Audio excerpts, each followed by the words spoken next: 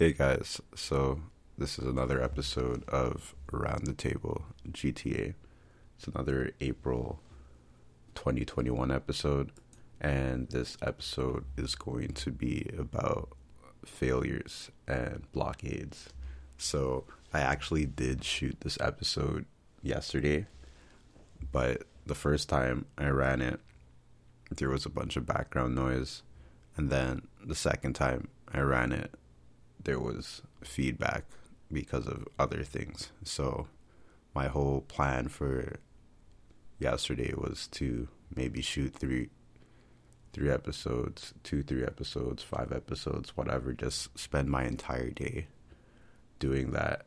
But things kept happening and it kind of made me a little bit frustrated.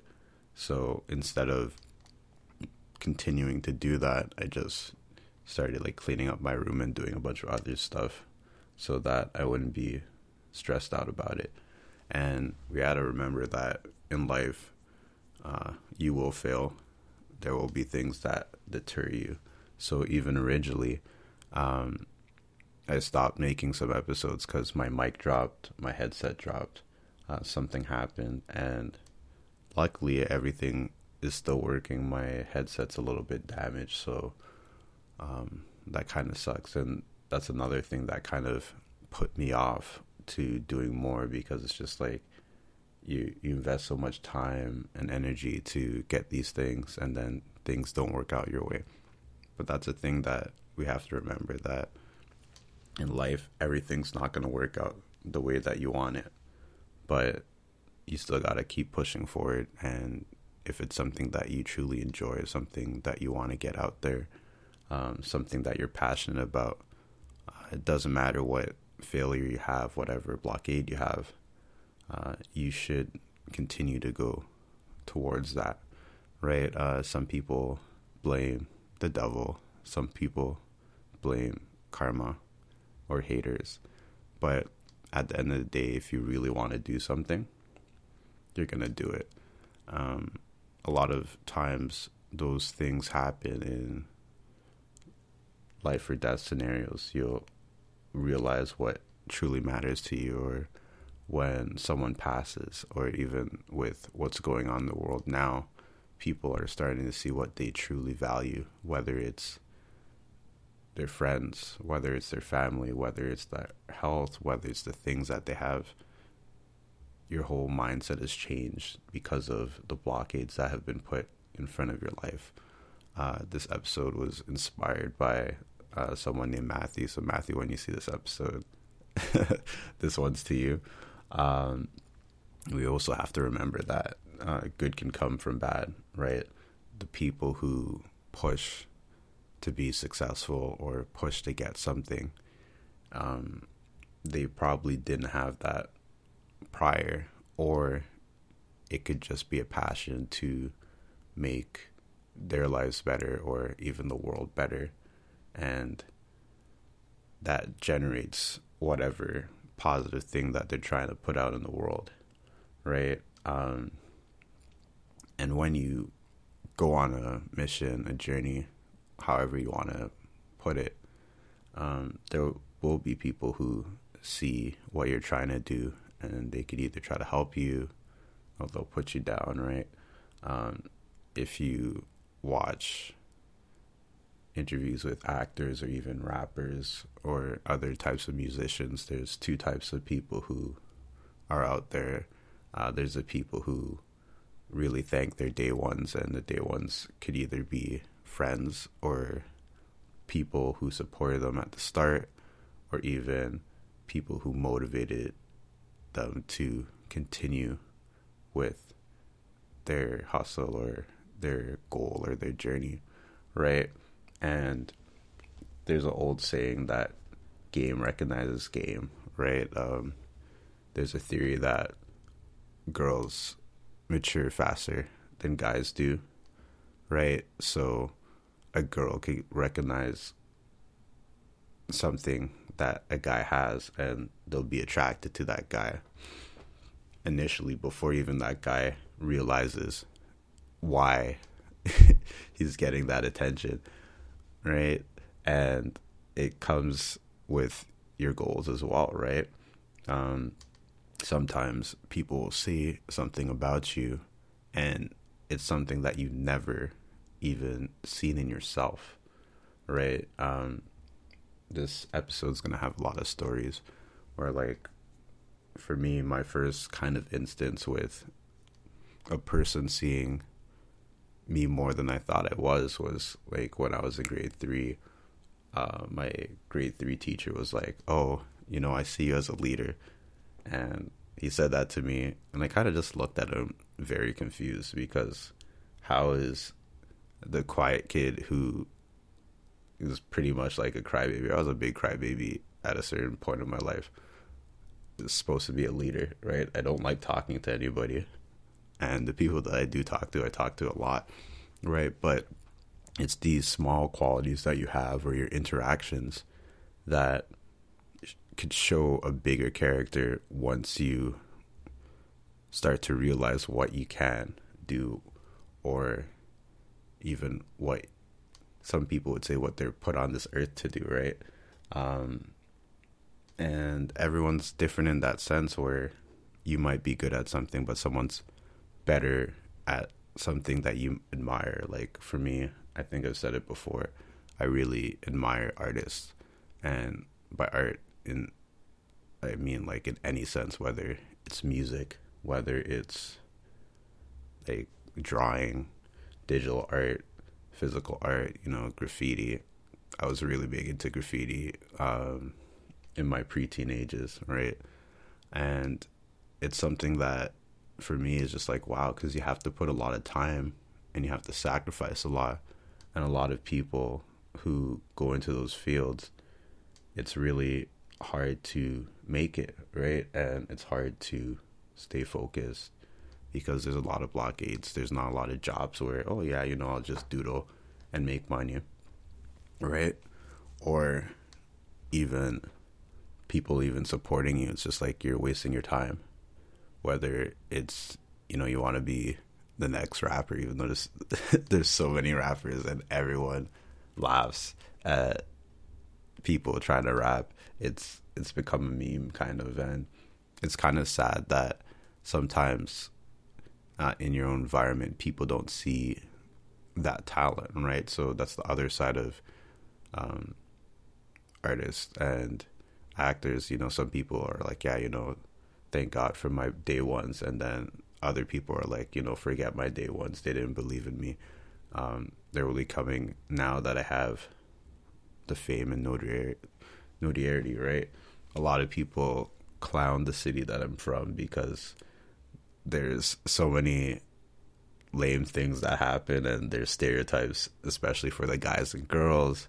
And we have the highest insurance rate in the country. I think it's either number 1 or like it's in the top 3 now, but especially like for our province, or for people who don't have provinces, that's like your state, right?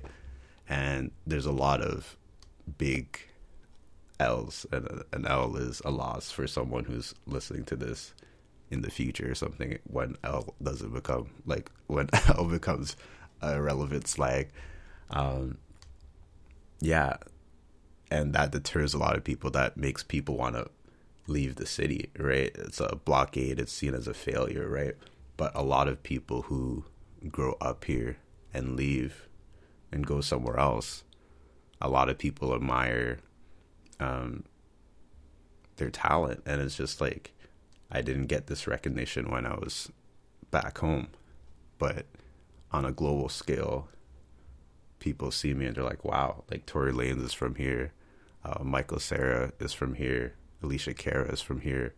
There's a lot of people who grew up here, and it's sad that a lot of people, our area had such a bad recognition. People would lie and say that they were from like another city or town because of kind of like the shame that it came with it. And that's something deep and psychological, where when you have your craft, you need to hone in on your craft, and it doesn't matter where you're from. You have to do what you can to push out of that place if you want to leave that place, or you could stay at that place and make it better. But that's something that you have to decide, and you have to realize that potential, whether someone tells you or whether you believe in yourself and it blossoms, right? That's the reason why Facebook bought IG, right? Back in the day, I used to say Instagram is just facebookprofilepicture.com, because that's what it was. It wasn't anything big. It was a site that you post a picture and people would like it or they would comment.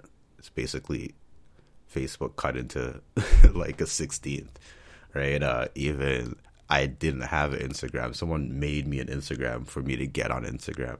That's how little I saw of Instagram. But Facebook saw the potential and bought them out because they saw what was happening. It's the same thing with Google buying YouTube, where it's like they've made a platform that works. And instead of us trying to compete and make another platform, let's buy out this platform and let them do the work, and we'll slowly put our people in, right? Another thing with failures and blockades is that, you know, you have to take charge of things when they're falling apart, right? You have to see if it's worth going through or it's time to move on, right? It's kind of like a relationship. Sometimes you want it to work, but it wasn't meant to work. So you have to take charge and figure out, is this working for me? What else can I do? Can I see myself doing this forever, right? Or until, you know, you're gone. And for my last story, it's my favorite story. It's one of my favorite stories, and I tell people this story when I'm trying to motivate them or make them realize that you might see yourself in a certain way, or other people might see you in a certain way.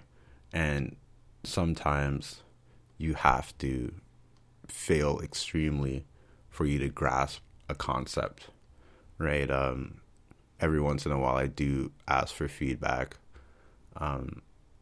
sometimes at work, sometimes with people that I trust, right? Because sometimes when you talk to people about your issues or something that you want to work on, they'll see it as complaining, or they'll take a negative approach on it. And that's why you have to really be careful with those type of things, who you confide in, because sometimes people really don't want the best for you, or they're ready to hear you complain about something so that they could tell someone, right? Or, you know, they're jealous of where you are and they're trying to throw a wrench in your mood, your spirit, your vibes for whatever you claim. So that's another thing that's very important. But this is a story that I tell all the time.